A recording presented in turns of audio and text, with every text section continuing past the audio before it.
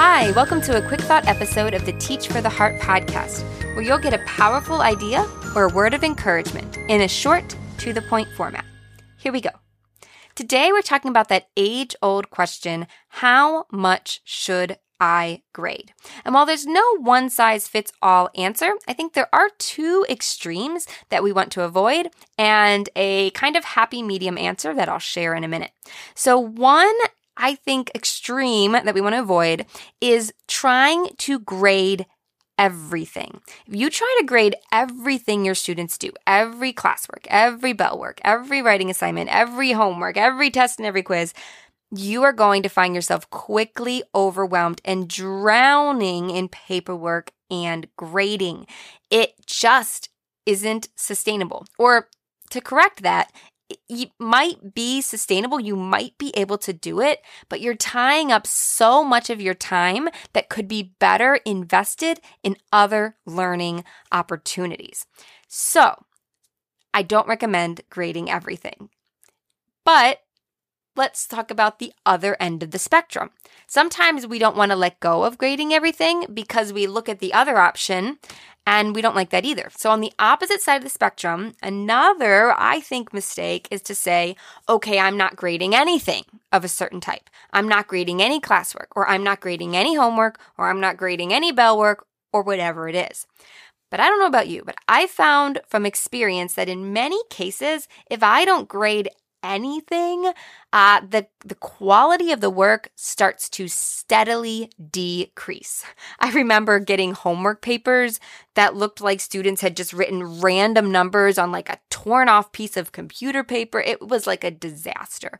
It was just getting worse and worse and worse. And I remember, to be completely honest, when I was a student, if I knew a teacher wasn't going to grade something, I didn't always put forth my best effort. Sometimes I didn't even do it. So, knowing human nature, it's not always the best idea to just say, I'm never going to grade X, whatever it is.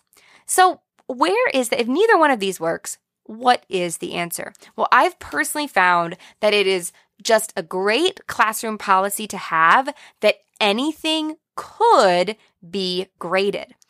And so the students never know what you are and are not going to collect for a grade. And then what you do is choose at quote unquote random something to grade. Now I say quote unquote random because for me it's always intentional. So let's take bell work for example. We would at the start of every class have a quick bell work assignment where students reviewed something. And normally I didn't grade them, but I would strategically pick one. And when I say strategically, I'd normally pick it to grade on a day when the majority of the class was there, when we didn't have a quiz or homework to grade, I would pick that day to do it. But it appeared random to the students, but it was a day that worked well for me. And when I say grade it, does it mean that I collected them and poured over them for a half an hour? Absolutely not. What we did was we did a quick exchange. I read the answers very quickly. I'm talking 60 seconds. I had them write the number right at the top, exchange it back, pass them in. I quickly recorded the grade in the grade book, gave them back, we're done. It is very quick. When I say I quickly recorded it in the grade book, I normally did that later, not in the middle of class, but depending on the classroom setup, that's up to you. I also made these grades pretty small grades in the grade book. I weighted them pretty small, so they weren't making this huge impact on students' grades because that wasn't the point. I wanted students to just be practicing. The goal was not to, pull down their grades with this thing. The goal was simply to hold them accountable. One other tip with this, when you're doing something with practice, you can also really curve the grade. So what I mean by that is you can set it up so that if students miss a few, they still get an A. And maybe even if they miss a bunch of them, they still end up with a B or a C. Because remember, if the goal is practice, you're grading it like kind of on an effort grade, but you are factoring a little bit how well they do. If they miss them all, they're not going to get 100. Just, they're going to get maybe a C, something like that, if you can tell that they tried. So, all right, this is getting a little long for a quick thought episode, but I'll share real quick. So, for example, if there were maybe 6 practice problems, I would count them 5 points each. So, minus 1, 95, minus 2, 90, minus 3, 85, 80, 75. If they missed all 6, they still got a 70 if I could tell that they at least tried.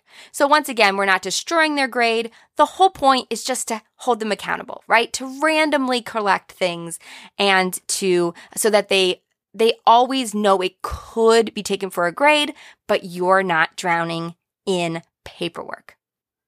All right, I hope that was helpful. Once again, you got to make this your own, right? There is no one size fits all, but I do think you need to find your balance somewhere in between grading everything and grading nothing. And I hope that these tips were helpful for you.